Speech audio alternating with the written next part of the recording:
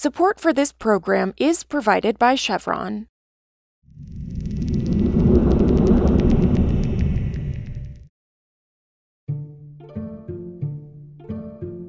This is Politico Energy. I'm Josh Siegel. Across the Atlantic, the French presidential election is set to end this Sunday. Centrist and current president Emmanuel Macron is facing off against far-right candidate Marine Le Pen. Macron and Le Pen disagree on a lot of different issues, but especially when it comes to climate policy, meaning France's climate future could hinge on the outcome of this election. If Macron wins, we can expect little changes to the current situation. Macron has been trying to portray himself as a green leader, but we can expect, if Marine Le Pen wins, that France will not be among the frontrunners when it comes to pushing more ambitious climate policies at the EU level. The election also comes as Europe faces high gas prices and a possible recession, largely due to Russia's invasion of Ukraine. So today, I spoke with Politico Europe's Louise Guillot on the climate impacts of France's presidential election. It's Friday, April 22nd.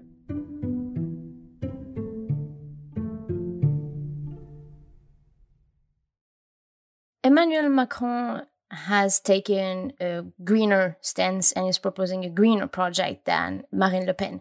She said she's for a green transition, but not to do it as fast as it is the case at the moment, which comes a little bit in contradiction with recent reports from climate scientists who've shown that the world actually needs to accelerate on reducing emissions if it wants to rein in climate change.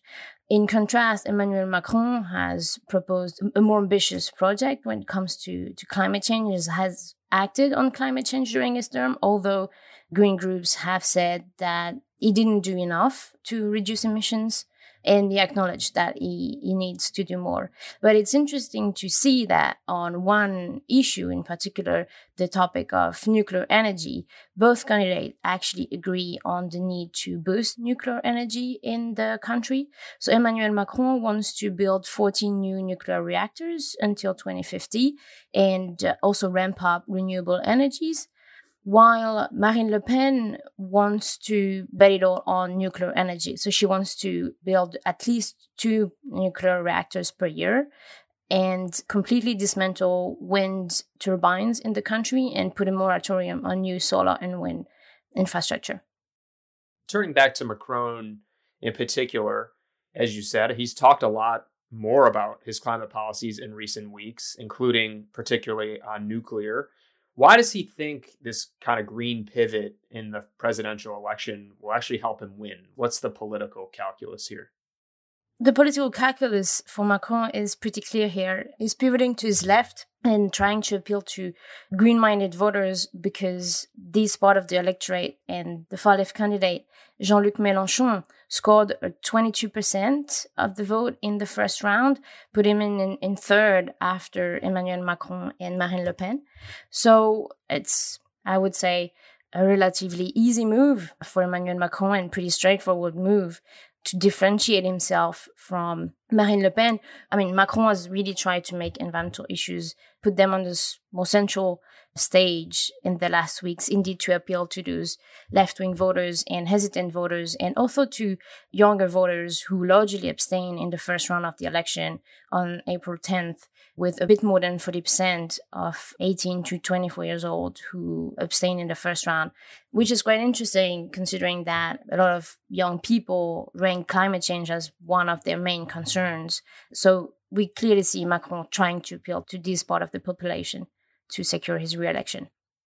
Yeah, I mean, I'm sure many listeners remember when Macron in 2018 had to withdraw a fuel tax after it ignited the infamous Yellow Jackets movement protests. So what's the risk that he faces any kind of backlash for leaning into climate policies in the way that he is now, especially when energy prices are so high across Europe? I know Le Pen has kind of hit Macron for being too involved with Russia's invasion of Ukraine rather than focusing on French domestic issues. Cost of living is polling as the top concern among the electorate. So what's the risk here, if any?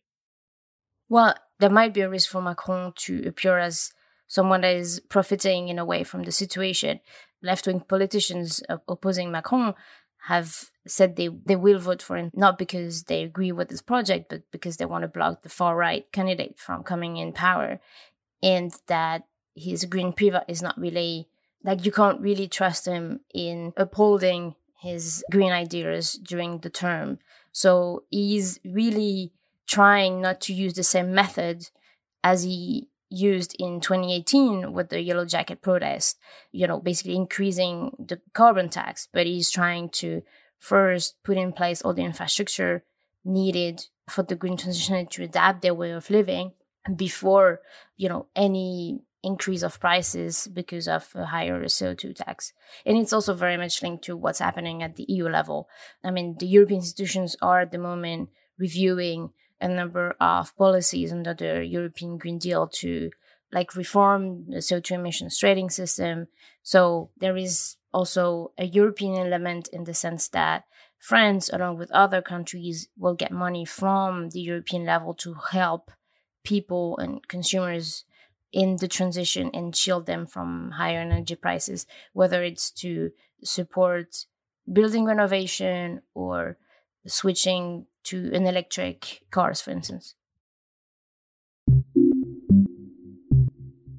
Also, in domestic news, the Federal Energy Regulatory Commission finally issued its long-awaited proposal to improve U.S. transmission. That's a big step since the Biden administration aims to decarbonize the power grid by 2035. On Thursday, FERC voted to move forward on a proposed rule that would require transmission owners to conduct long-term transmission planning in order to consider the future resource mix. The proposed rule also establishes new criteria around cost allocation, giving states a greater role in how to more efficiently and cost-effectively assign costs to system upgrades. Something to note, the proposal does not directly address the interconnection queue, as over 1,300 gigawatts of clean energy resources wait to connect to the grid. Moving forward, FERC will continue to take comments on the proposed rule before developing a final rule in the coming months. The agency may also still develop another proposal to address outstanding issues, including the transmission queue. For more news on energy and the environment, subscribe to our newsletter at politico.com/morningenergy. Some of the music in today's show was composed by the mysterious Breakmaster Cylinder. Carlos Prieto and Raghu Madhuvalan edited this week's podcast. Nirmal Malaikal is the podcast producer. Jenny Ament is the executive producer of audio at Politico. Our editors are Matt Daly and Gloria Gonzalez. I'm Josh Siegel, and we'll see you back Monday.